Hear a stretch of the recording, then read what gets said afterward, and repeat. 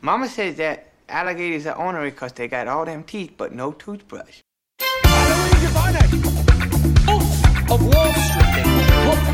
I'm created newspaper uniform man, and I do believe I want some candy.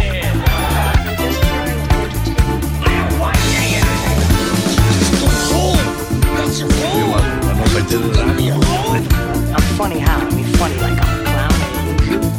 Once again, things that could have been brought to my attention yesterday! Alice isn't here, man. Hello and welcome to Little Marty, the only podcast that I'm aware of that does bad Cheech and Chong impressions and also is dedicated to covering the works of Adam Sandler and Martin Scorsese. My name is Eric Halloween. And my name is Jeremy the Butcher. J the B. J the B. What's happening? Jeremy, coming in hot off of our very special, and like I said on Twitter, on the Twitter account, we did not expect this to happen, but we ended up being able to put out a very special episode on the new hit John Krasinski film, Yes. A Quiet Place 2. It should be there in the feed. We were thinking about, I mean, it's so good we were about to release it on the Patreon because that's where we release all the good episodes. But we just want everyone to hear it. So if you haven't heard that episode yet, definitely check it out. There's no spoilers, so you can just dive right in. But Jeremy, what's up, dude? Oh, not much. I gotta say, I'm still shaking in my boots from watching that A Quiet Place 2. Oh yeah. So we're talking. Last week we talked Gilmore. Mm-hmm. Happy Gilmore. Gilmore Girls. This Happy week Gilmore we're talking. Yes, this week we're talking Scorsese Girls. And I just thought of a brilliant idea for a TV show. That's a good. But that's a good. Or an alternate podcast where we cover every episode of the Gilmore Girls. yeah. Scorsese. So, Jeremy, before we dive into Alice doesn't live here anymore, which, let's get this out of the way. We all know it's about a woman who moves. Right. Yes. It is about a woman who neither of us had seen the movie before, but I think we predicted it correctly, that it is about a woman who moves. But, Jeremy, what... I mentioned we have a Patreon. What the hell am I talking about? Am I having a stroke? You're going not on? having a stroke, my good friend. You are, in fact, lucid as ever. You are correct. We do have a Patreon. Patreon.com/Eric and Jeremy.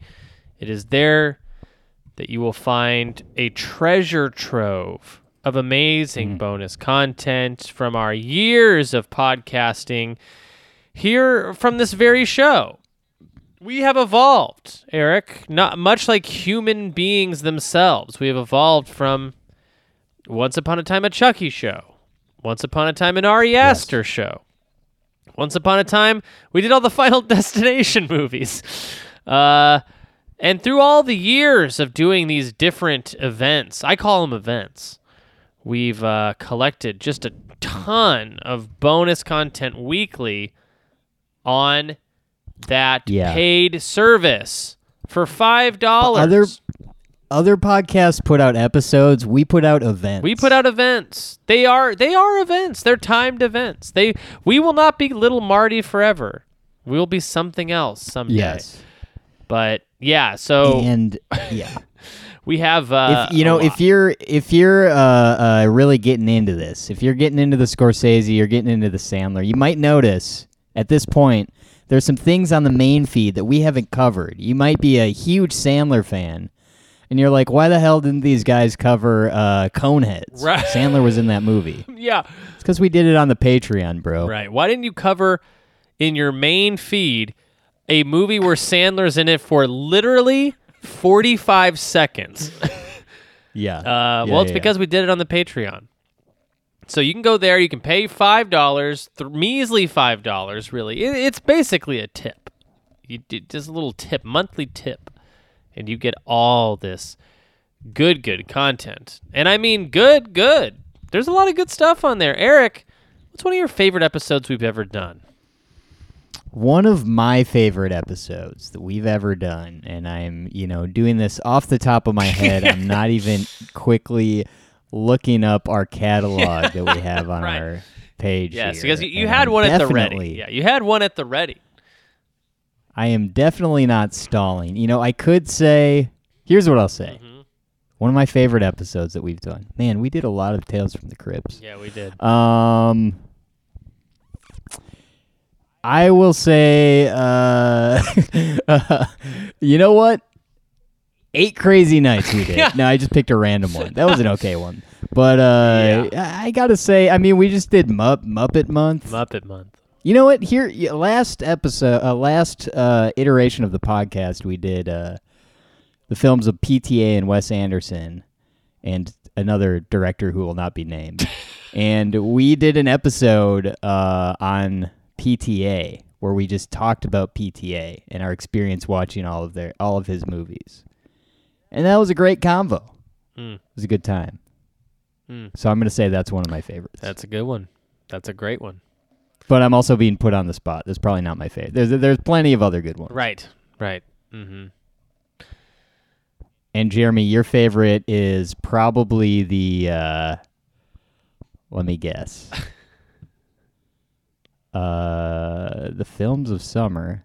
Oh, we already did that. The Leprechaun 5, Leprechaun in the Hood. Ooh. Is that your favorite? Great guess, Eric, but it's actually our episode covering the Coneheads. Oh, great. And that's a recent one, right? And that is a recent episode. And as of this moment, we've definitely recorded that one. Yes, absolutely. One of our better episodes. Mm-hmm.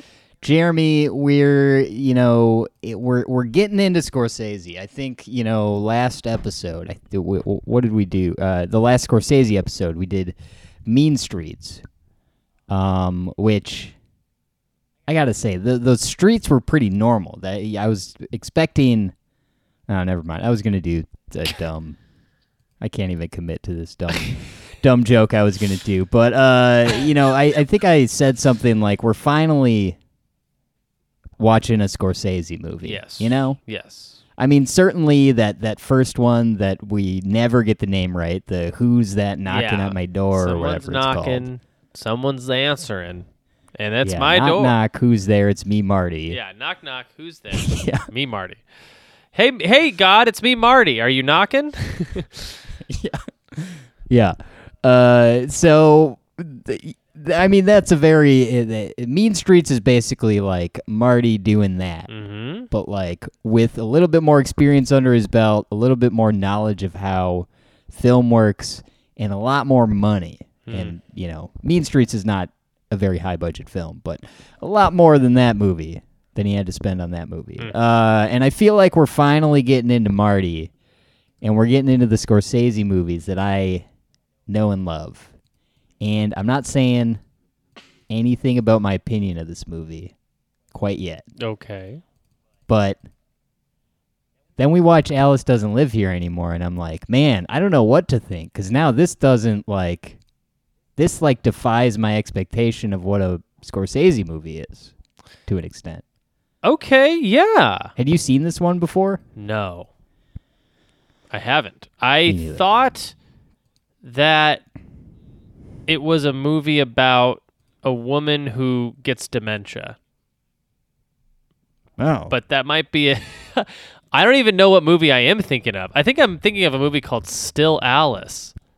That's like a recent movie with Julianne Moore. Oh, right, with yeah, that's definitely not Yeah. Scorsese. But Yeah. I hadn't seen this, but I did know that Ellen Burstyn won the Academy Award for Best Actress for this film.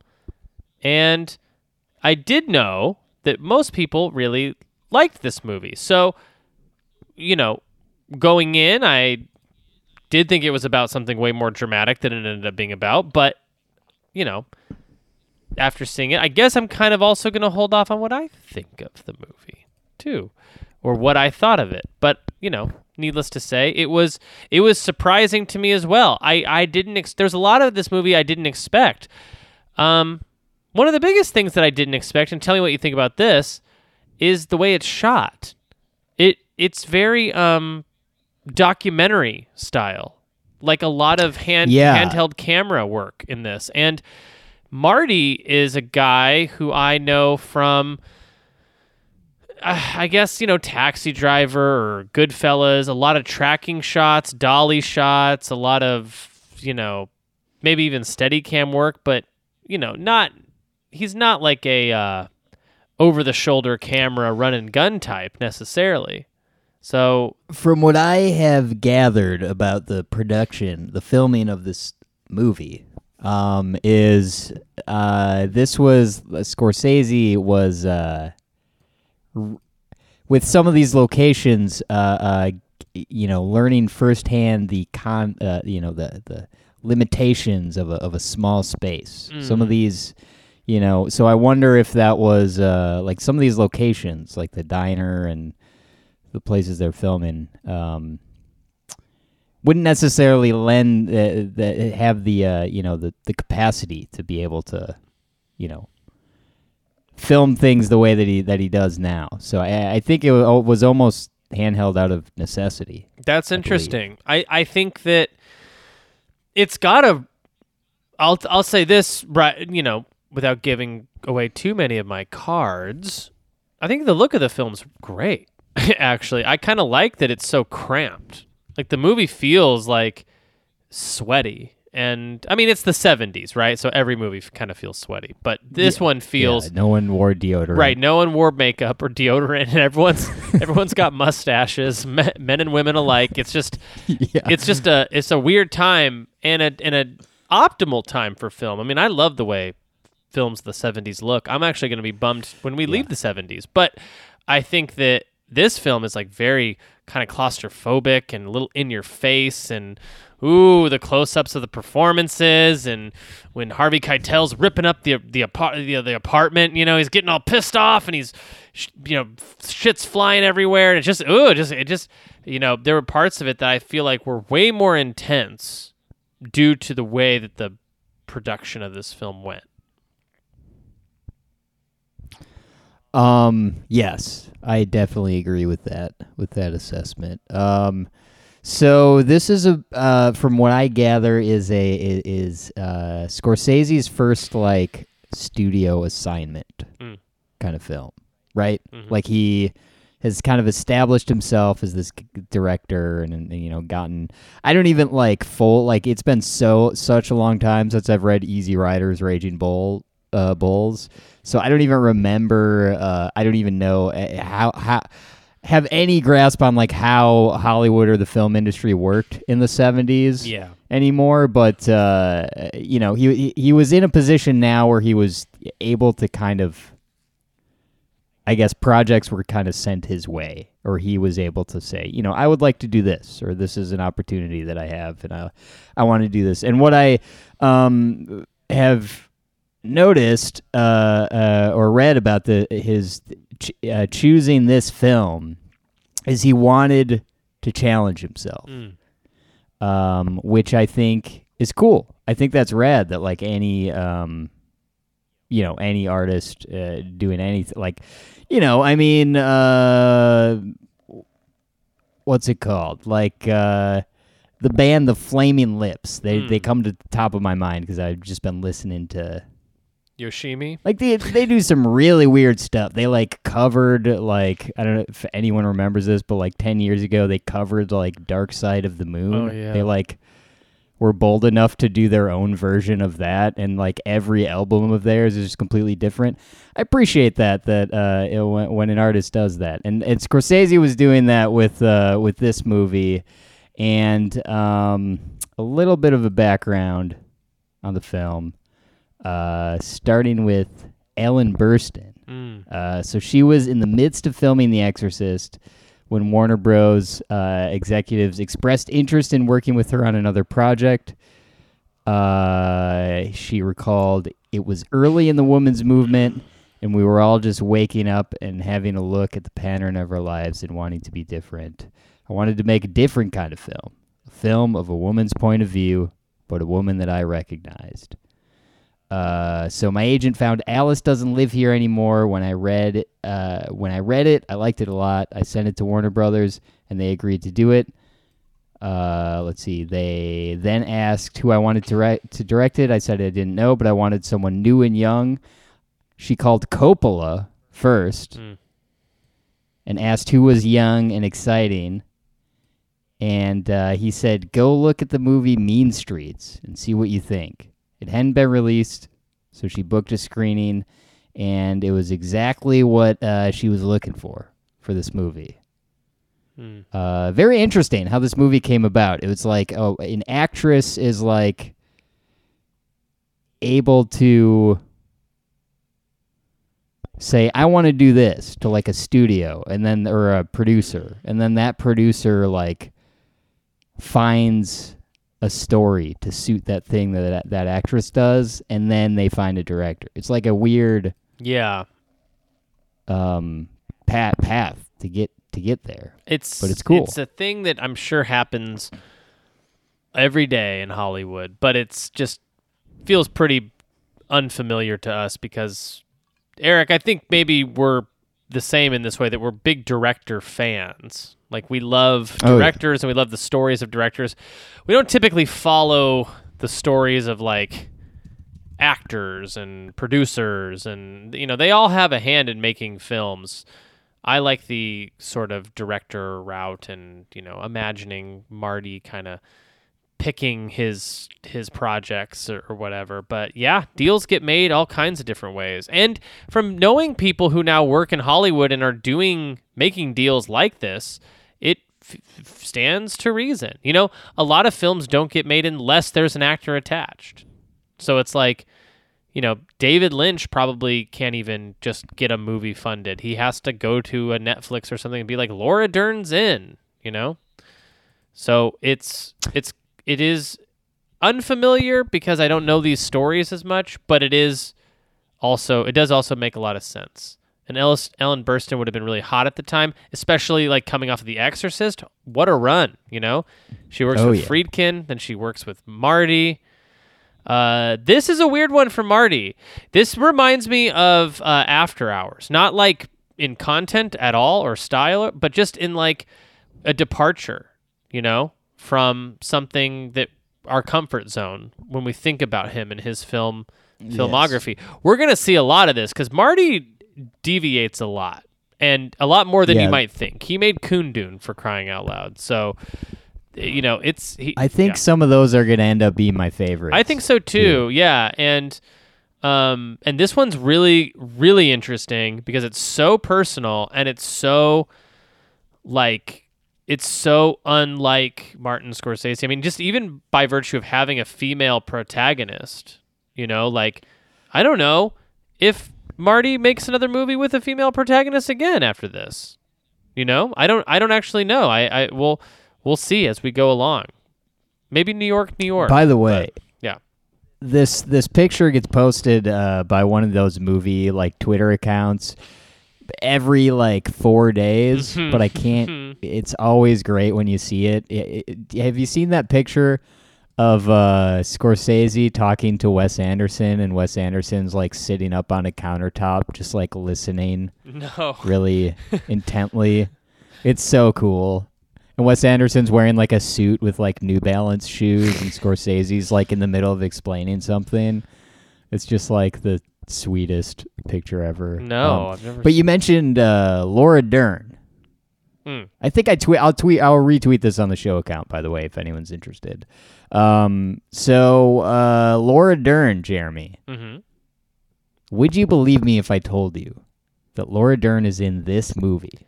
I would believe you only because I knew she was in it, but it did surprise me when I came to find that out. Also, the fact that Diane Ladd is her mom. I knew Diane Ladd was her mom, but I didn't know who Diane Ladd was. I knew Bruce Dern, because, you know, but I only knew Bruce Dern because of, you know, Nebraska.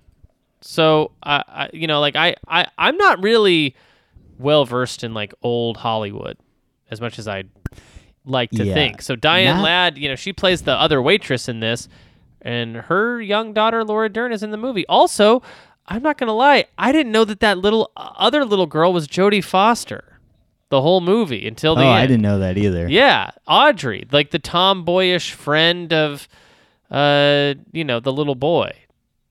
Dude, I didn't know that was Jennifer Aniston in The Leprechaun until like 45 minutes in. I don't recognize young people. People who, like, when an actor or actress is younger, Right. much younger than what I'm used to. Like De Niro, by the way. I don't know if I mentioned this. I meant to say this on the Mean Streets episode, but like young De Niro to me just looks like current day Robert. It just like I can't separate like the old man. Like he even though he's like 40 years younger in that movie. Yeah. He is just an old man to me. By the way, not to like draw any, stir up any conspiracy theories, Jeremy, but Diane Ladd, one of her biggest roles is in a TV series called Alice. Yeah. I'm just saying. I'm just putting the facts out there. Eric, what if I told you that show Alice is based on this very movie? Wait, is it? Yeah. Is it? Yeah. Okay. Yeah. Oh, all right. The film inspired the sitcom Alice, which was broadcast by CBS from August okay. 1976 to 1985. That's a long That's crazy run, by that the way. this spawned a sitcom. Yeah. Well, Diane Ladd did join the show, but plays a different character.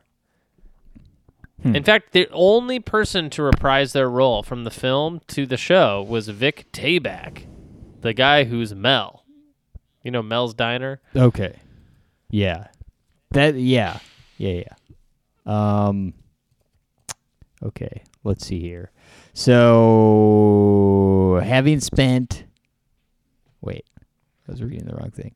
Burstyn described her collab with director Martin Scorsese, making his first Hollywood studio production. She said, It was one of the best experiences I've ever had.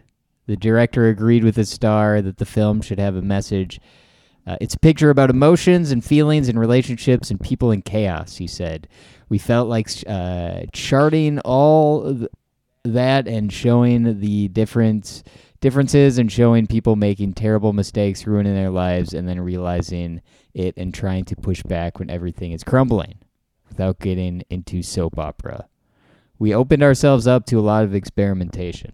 I love movies like this, by the way. Yeah. I like just like a very real story, just like done well. Yeah. I mean, I imagine that Ellen Burstyn, this is like the best case scenario for any actor is like, and any actor who really wants to act, right? Is that like you get to do a pet project, a project that's just completely tailor-made for you. Then you get to pick your director, and you pick Martin Scorsese. And then it's like you're in every scene of the movie. Like Ellen Burstyn is in, just about every scene of the movie. It's like the whole movie is from her point of view. We only leave her side a couple of times to like follow the kid around a little bit.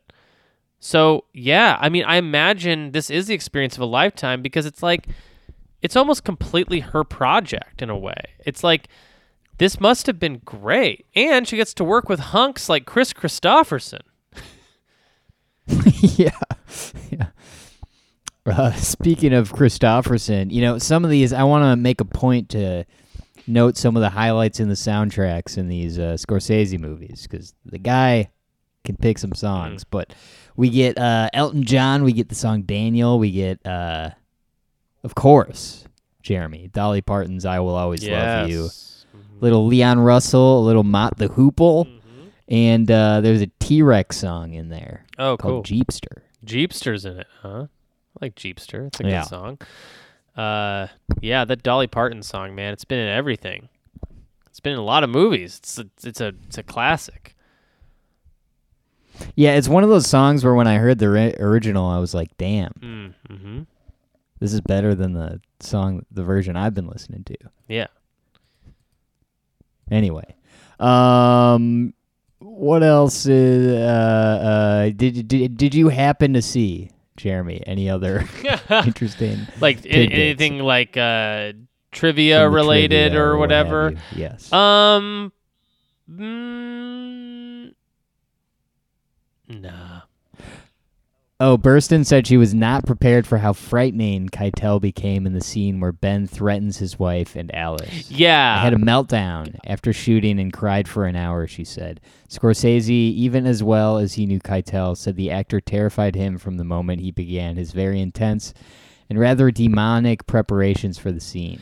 Yeah, I gotta say that also scared me, and I think I had a Yeah. meltdown after watching that scene, and I also cried for an hour because it was really intense. I kind of couldn't believe it. And you know what, Eric? To that point, like I feel like I am sort of in this meditation lately about the 70s in general, and just the authenticity that we get from films from the 70s, 80s, and 90s. Like, even when people go act really big in films today, like for whatever reason, I don't know why, it just doesn't feel this visceral to me. Like, this was like I was in the room. I could smell him. You know what I mean? It was like, Yeah. he's such a presence, and it's so scary. And the way that, like when he hits that table and stuff flies everywhere, he's doing it with no regard for who's around. Like, I'm sure, I don't know if anyone got hurt. I don't think anyone probably got hurt, but like it felt like there was real danger in the room, and that's, partly because of Harvey Keitel's performance, and just partly because movies were made differently back then. I also love this little bit of trivia. My favorite line in the movie is when Ellen Burstyn snaps back at the old bar owner when he's like, "Turn around, let me see you," and she's like, "Why? I don't sing with my ass." Supposedly, that is an improvised line by Burstyn, based on her own show business experience. Oh, man, my favorite line, this is like one of the best pieces of dialogue in a movie, and it's like a callback to, I'm trying to remember it, but he's explaining to her like what his, oh yeah, he like early in the movie, he's explaining how he like held the door open for his wife. Mm-hmm. Or like the like his like previous lover that like left or whatever. Mm-hmm. You know what I mean? Yes. And then when Ellen Burstyn is finally leaving him, she's like, "Aren't you gonna hold the door for me?" Oh, So good, such a great line. so good. By the way, here's another quick thing before we get into the plot of this movie. I have seen this movie once now. I've seen the movie Requiem for a Dream 100 times maybe in my life, and Yeah. as much as I tried, Eric, I do not think I ever got Ellen Burstyn's performance from Requiem for a Dream out of my mind the entire time. Wait, is she the old lady? Yes, she is the mom in that, who goes crazy in the apartment with the hair dye and stuff, and like ends up in an insane asylum. Yeah. Yikes. Yeah. The whole like song they sing in the when she's going crazy, sort of like watching the game show on TV. Yeah, I totally. She's so good as an actress, but man, once you see her do that role, it's kind of hard, especially if that's the first thing you saw her in. It's so hard to go I didn't back. put that together in my head. Yeah, well, be lucky But, that you didn't, because it was very distracting the whole movie. I kept having to remind myself, like, nope, this is different movie, different Alice, different Ellen. I will say I had the same experience last week watching Chris McDonald in Happy Gilmore. Shooter McGavin as the game show is host. he like the game show host? He is the Yeah. game shows. Yeah, you're right. Yeah. So diving into the plot here of Alice don't live here no mo. Mm-hmm. When Socorro, New Mexico housewife Alice Hyatt's husband Donald is killed in an auto accident, she decides to have a garage sale, pack what's left of her meager belongings, and take her precious son Tommy to her childhood hometown of Monterey, California, where she hopes to pursue the singing career she abandoned when she married. Okay, so That's the longest sentence I've This- ever seen. Wikipedia author was somehow traumatized by punctuation marks. Yeah. This is this Also, covers a pretty lot sure of- meager is spelled wrong. Oh, yeah. This is Meager is spelled wrong. Do you know what's going on in this opening credits scene though? Can we talk about that? So the movie opens basically in like a television aspect ratio, and we're seeing sort of like a Leave It to Beaver-ish like opening to the movie where she's like a kid. Oh, And she like, do you remember this? Where she's talking to her mom and there's a song being sung. It's a very 1950s vibe. yeah. I wasn't like thinking about it too much, I guess, at that point. But I know what you're talking about, and I did like the opening. I don't. I guess now in retrospect, I wonder what that. Yeah, I just I don't wondered have if an you had answer any for it. thoughts. I kind of don't have any thoughts. I didn't really know what it was. I think it at first I kind of thought they were doing like a Wizard of Oz thing. But There is an anecdote in here in the hold on, Wizard of. Oh yeah, the opening sequence was designed to be an homage to the Wizard of Oz. oh great, yeah. Well, I mean, because she's That's like in a indicated. farmhouse kind of thing, and yeah. Anyways, so I was sort of like wondering. Yeah. Man, you think they would do like instead of a Wizard of Oz, metaphor? Maybe they do like a Alice in Wonderland. yeah. Seems like Yeah. it was already. It's like right there on the table.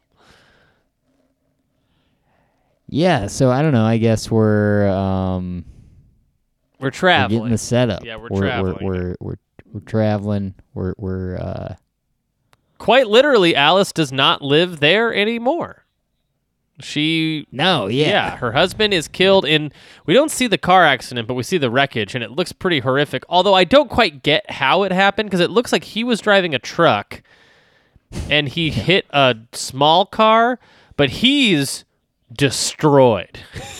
Like somehow he in the truck is destroyed. Yeah, I don't know. But then I don't later, yeah, so then there's the funeral. And this, by the way, is not Tommy's dad, right?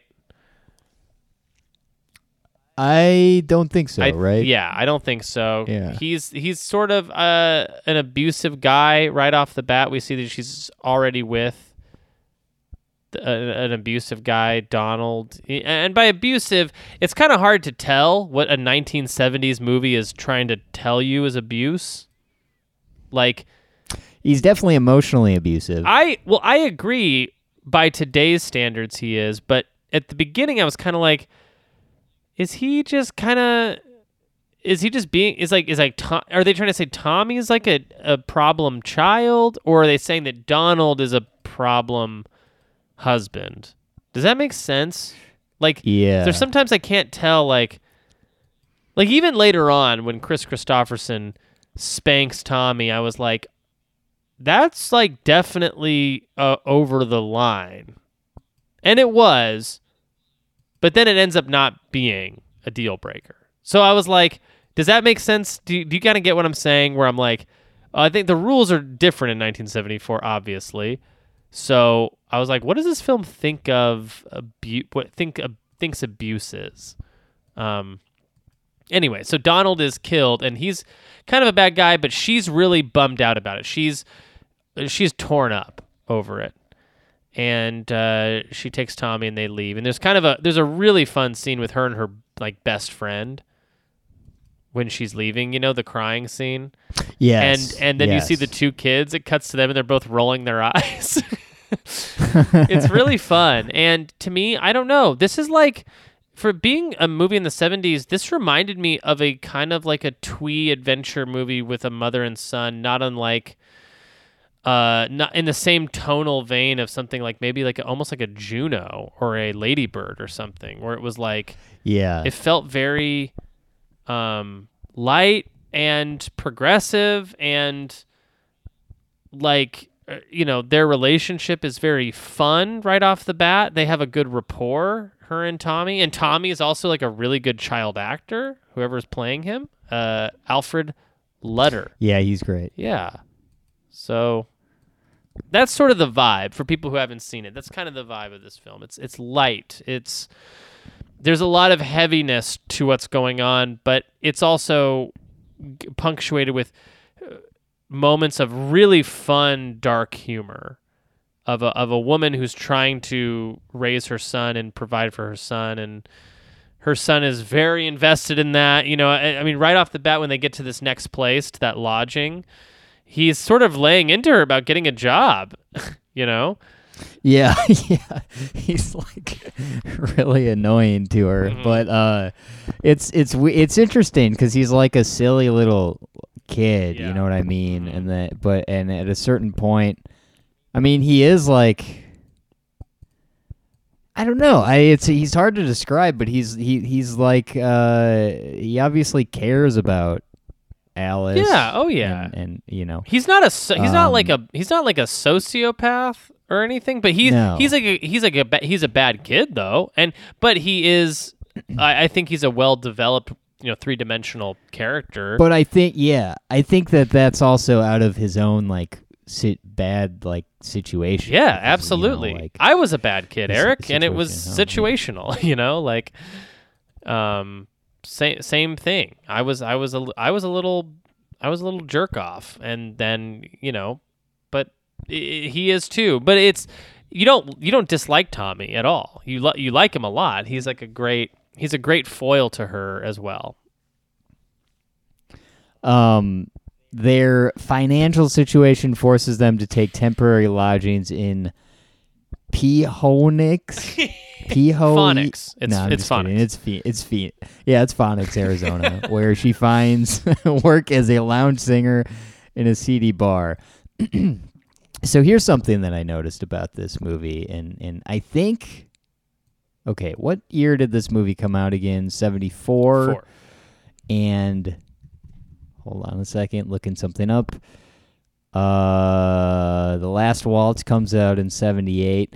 I Scorsese likes to document a musical performance. And he likes to, he's good at filming them. And I think we kind of like, this is, I guess, our first, it's worth noting that this is, I think, our first actual like musical performance. Now that I say that, I think there might have been something in Boxcar Bertha where there's like a hobo singing or something. Yeah, probably that.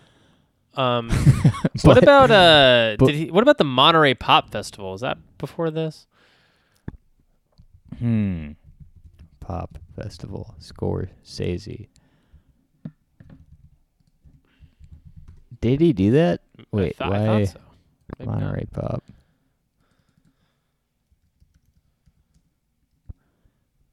No, that's D.A. Pennebaker. Whoever that is. Gotcha. Yeah, it's a classic mistake. Pennebaker, Scorsese. They both filmed a lot of, like Woodstock stuff back then. Yeah.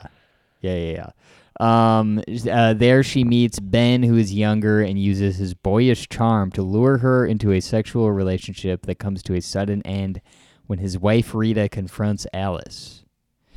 Yeah, that's a crazy scene when when Rita shows up.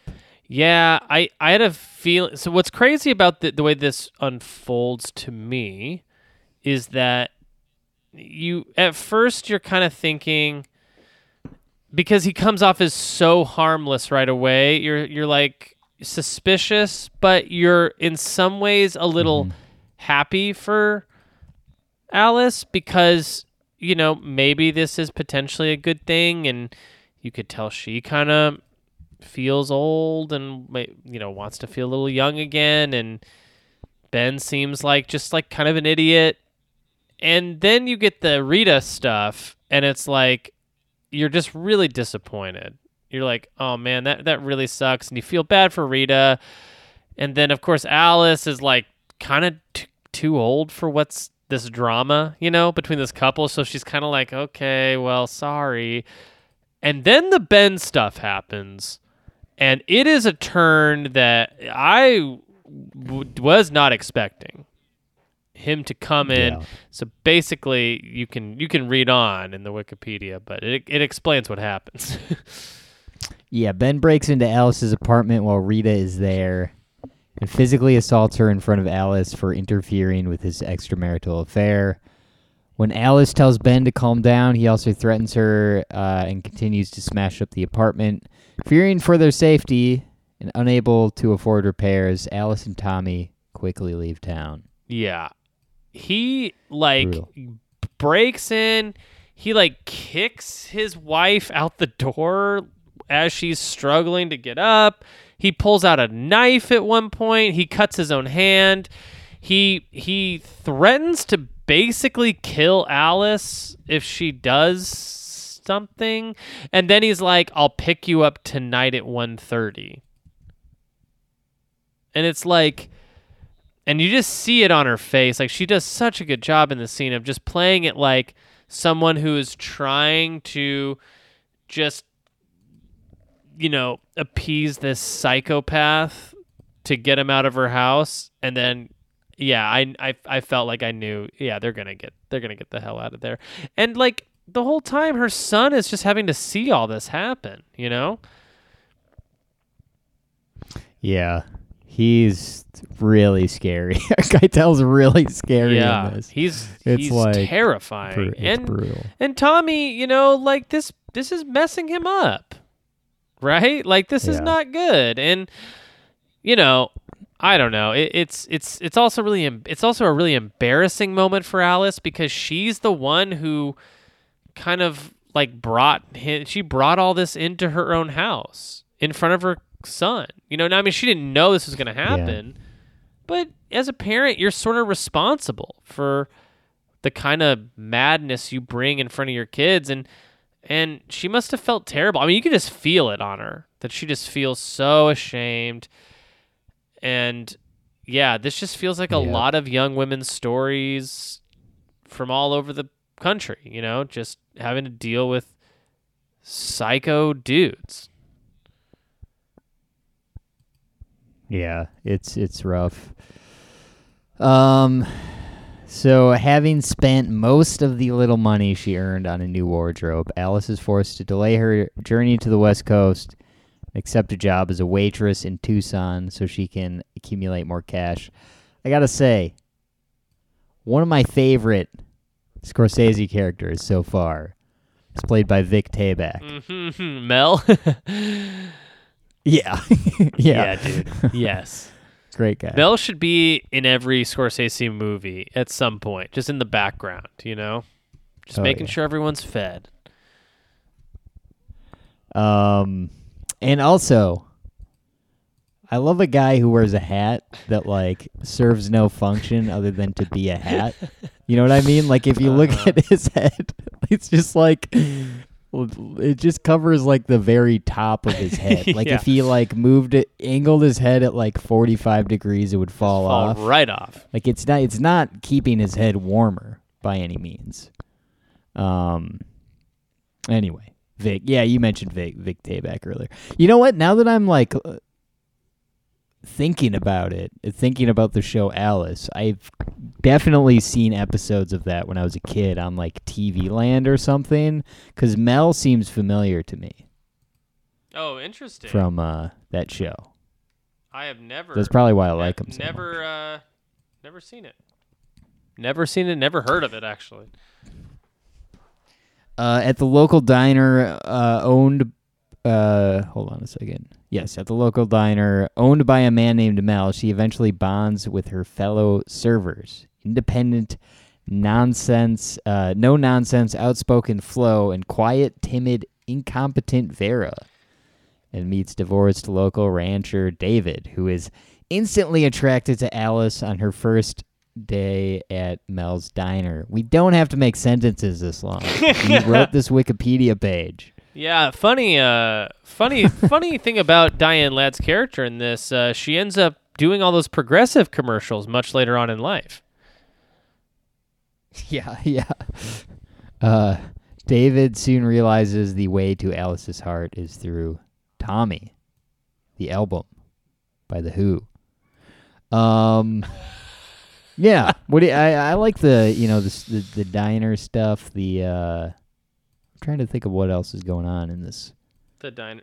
moment. The diner stuff's great because we see Diane Ladd. She's kind of like she's like a really fun character in this, and then just to see how uncomfortable she is with or to see how uncomfortable she's making Ellen Burstyn is a really cool scene. And then we get the introduction of Chris Christopherson in this, which is how do you feel about Chris Christopherson? Outside of the film, like just him as a guy, Yeah, like because he's like a very or his character. no, as an actor and as a very famous musician. Yeah, I was just talking to someone about this. I not that familiar with Chris Christopherson. Yeah, he's like and really I kind of want to with... dive into some of his music a little bit. Oh yeah, interesting. You should. He's like really tight with like Bob Dylan. He's like from that generation of singer-songwriters. He wrote Me and Bobby McGee for Janis Joplin. Know that song. And yeah, I mean he's like he was in A Star Is Born. For crying out loud. Yeah. He was Yeah. in the Barbra Streisand A Star Is Born. The dude's like a prolific sort of talent, but I feel like he doesn't get a lot of recognition. You know what I mean? Like he's kind of always been just like a actor's actor or a musician's musician, you know? He's got the face of what's his name from from AI. Haley Joel Osment. Do you get a Haley Joel Osment A little vibe bit. from him? Like if Haley Joel like he's like alternate what Haley Joel Osment could have grown up to look like. yeah, like Yeah. I think it's his eyes or something. Like the way he's got a similar facial feature. But yeah, I think he's good in this, and I'm curious to check out more Chris Christopherson, I suppose. Yeah, man, he's friends with like Johnny Cash. You know? Yeah. You think they smoked cigarettes together? Man, if they didn't, it would have been a dang waste. Man, what I wouldn't give to smoke a cigarette with Johnny Cash. That would be cool, actually. Mm-hmm. Yeah. Alice is initially hesitant to get involved with another man so quickly. However, she finds out that David is a good influence on Tommy, who has befriended wisecracking, shoplifting, ripple-guzzling Audrey, a slightly older girl forced to fend for herself while her mother makes a living as a prostitute. So here's something I noticed from the Wikipedia entry is Ripple links to something. So Ripple... It's Mad Dog, baby. If anyone's curious, was a fortified and carbonated water. Oh. Yeah, 11% ABV. So it sounds like it was pretty much like White Claw. Yeah. Like 70s version of White Claw. Is it not Mad Dog 2020? Or is Ripple something different? Oh, I guess it is something different. Due to its low price, it gained a negative reputation as a drink of destitute alcoholics. Wow. Right? Wow. Yeah. Ripple guzzling is a good Ripple adjective. guzzling. Yeah, this Audrey is a bad influence on little Tommy there. I like Tommy. I liked watching this kid. It's sad, but kids do stupid stuff, especially when they're in this kind of situation at home. You can't blame the kid. No. At all. No. You can't blame the kid. I mean, it's horrible what he's going through, and it's horrible what's happening to him, like he's been through a lot, and he's just trying to tie one on, Eric. We do the same thing when we're stressed out. Sure. I'm drinking a Ripple right now. Yeah. We all get into some ripple sometimes, you know? Yeah. Alice warily falls in love with David, but their relationship is threatened when Alice objects to the discipline of the perpetually bratty Tommy. Yeah, so okay, Christopherson is like sitting this kid down and he's like singing songs. Yeah. Singing like country standards. Yeah, he's trying to teach him making guitar. this kid play along. Yeah. Yeah. He's trying to teach him guitar, and then the kid, kind of apropos of nothing, I mean, unless I'm missing something, just started like making fun of the music this guy likes, and then just like throws a bunch of cereal in his face, and it looked like it kind of hurt, and I'm like, wow. And then, but then the way Chris Christopherson or David reacts is he kind of just goes like, come here, and then he like gives him he spanks him, but it like it's like you just hear the kid go, oh, and then he flies across the room. So it was with such force that his open palm spanking sent Tommy flying through the room, and it's a mess. I mean, they get into it after that, Alice and David. Yeah. I mean, yeah, it's that when he like hits Tommy, it's like that's like really It's a horrible thing. it's pretty jarring. Yeah, it's a horrible thing in the same way that I was kind of like, man, is every guy? I was like, I guess every guy is just a piece of garbage. And then later it was like, no. You see, that was a misunderstanding. And I guess for me, that's one of the things about this movie that does not hold up is I don't know if I would have taken that guy back, you know, or, you know, I guess like, how do we know that's not going to happen again? Like, it's just kind of a strange thing, but I guess I'm kind of getting ahead of ourselves. Like, what ends up happening, Eric? The two reconcile, and David offers to sell his ranch and move to Monterey so Alice can try to fulfill her childhood dream of becoming another Alice Faye. In the end, Alice decides to stay in Tucson, coming to the conclusion that she can become a singer anywhere. And we also find out that, like, this whole time Alice was, like, wanted to get to Monterey for Tommy. And then she realizes that Tommy doesn't care about getting to Monterey. Right. That's also kind of typical, like, adult stuff, right? Is like your parents are really just kind of doing what they want to do, but then they're making it be like, but you want this too. And you're like, I don't care about any of this. Yeah. Yeah. Yeah, so that's the end. How do you feel about this ending, by the way? She gets like with this guy. She's in the beginning of the movie, like we see her go through these two like abusive relationships, and then she gets to this guy who like hits her kid. That's what I'm saying, man. Now you're on my I think you're on my side about this, which is like it's kind of a weird ending. It kind of sends a mixed message of like, what is it? Is it okay to do that? I think, and again, this is where I think it just being a film from the 70s comes into play. Because I think I don't think if it was made today, it would have that ending.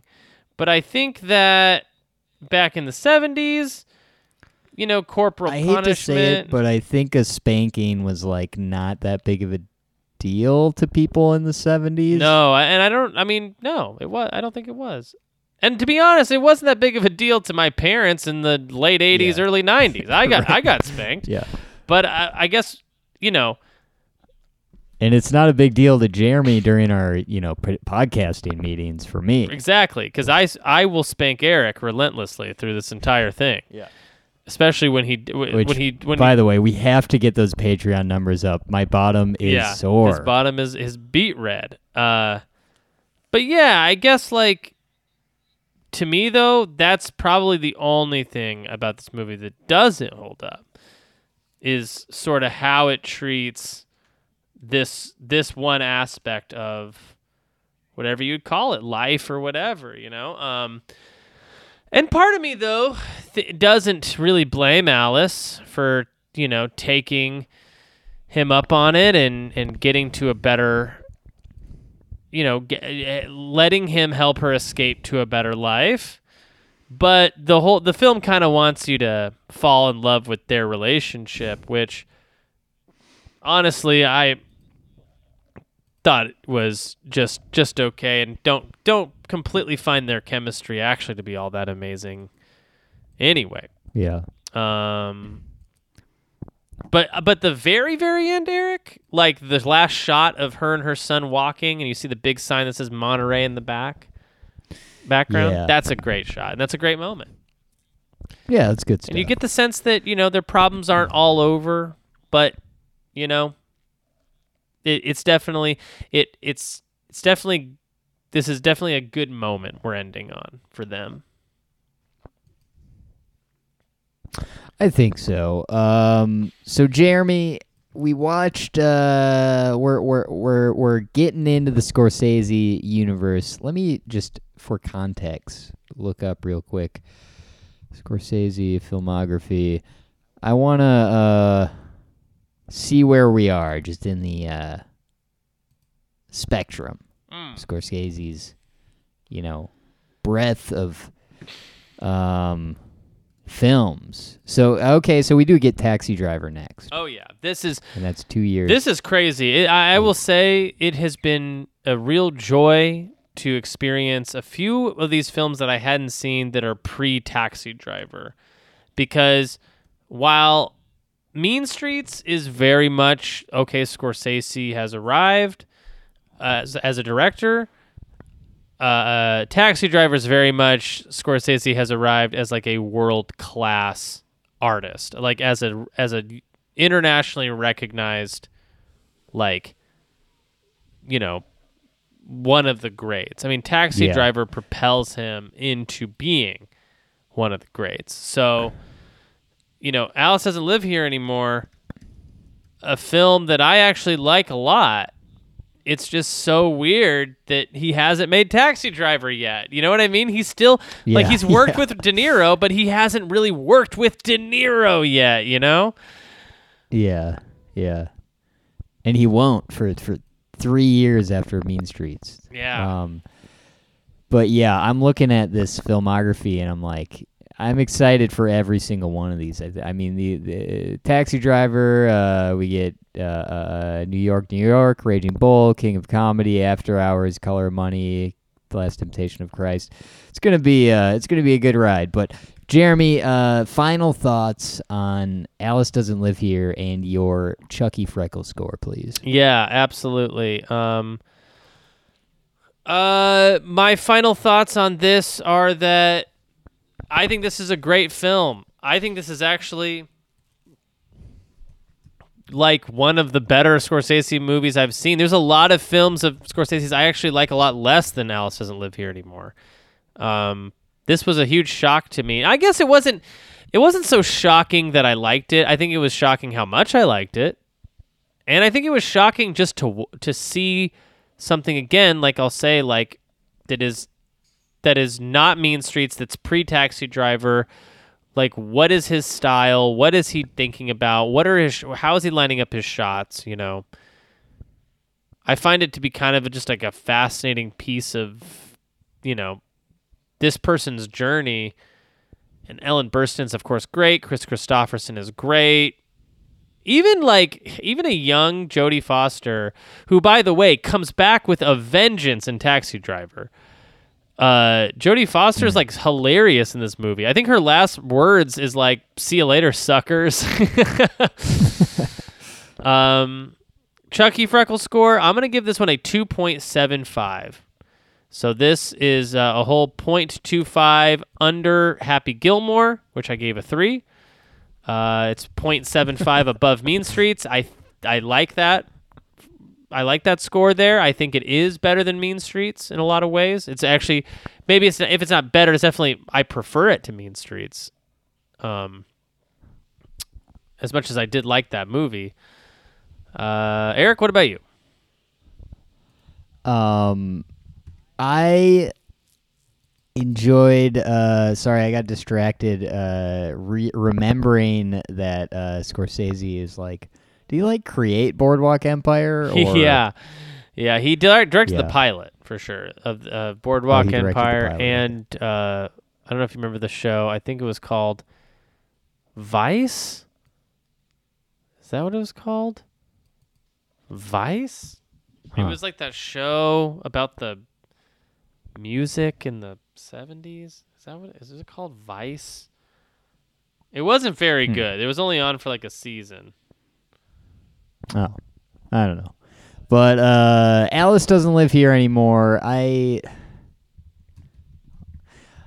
like this movie. You know, it's interesting because I am now knowing the backstory. I didn't know anything about this movie going into it, and afterwards I read about it and stuff. But Vinyl. just knowing It's called Vinyl.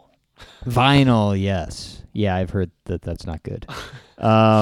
Just knowing like the Ellen Burstyn, the background of how this is kind of like a passion project of hers, and she, her performance is just super good, really incredible, definitely deserving of a Best Actress award. But I guess like looking at this movie through the lens of just like a drama with really good performances, I think this is a great movie. I think it's a great movie in that respect. As far as like a Scorsese movie, I think it's really cool that he challenged himself, that he was able to pull off, this kind of a film, especially so early in his career. It's interesting to see something so different from him, and the fact that he's like willing to do that like right out of the gate. Like he makes Mean Streets, which is like about what it's like literally like they say write what you know. Right. It's literally Mean Streets is like about like his He grew up in that setting, and he like knew people. These characters are like based on people that he knew or the experiences that he's had. And Alice Doesn't Live Here Anymore is like in the desert, and it's about a woman like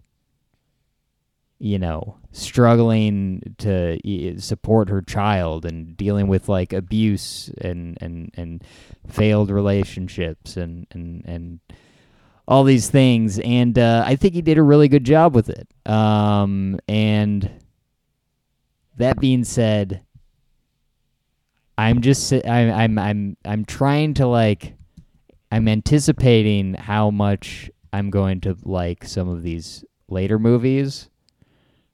I like how much more I'm going to like them than this one. So I think I'm going to have to give this like a 2. What did you give it? 2.75? Yeah. Man, I want to give it a 2.5, but I'll give it a 2.75 also. Yeah, and these are all subject to change. We'll probably move some of these around, shuffle them around. Yeah, we still haven't watched Hugo yet, so we don't know where that's going to go. Yeah. Hugo might bump this one down to a 1.5 or something. Right. Yeah, Hugo might bump shopping down to a 0 for me. Jeremy, next week we are continuing the Adam Sandler train, and of course, I should have this bookmarked. These filmographies bookmarked at this point. But do you know off the top of your head what the next Sandler movie is? It's the one with Damon Wayans, right? What's that one called? Oh God. Is it really? Yes, it is. It's called. Oh man, what's this movie called? I'm Bulletproof. Bulletproof. Yeah, so it's Bulletproof, and then Wedding Singer. After Adam that. Sandler plays Moses in the movie Bulletproof. And then Jeremy, we're going to have to do a Patreon episode on Dirty Work. I know that Sandler's in it for 30 seconds, but Come on. Right. So stay tuned for that. And then, obviously Taxi Driver is the next Scorsese episode. Patreon.com/Eric and Jeremy for all those bonus eps. That Coneheads episode should be ready for you by the time you're hearing this. Jeremy, anything you want to plug? Nah, I'm out. Norma, I'll see you in my dreams.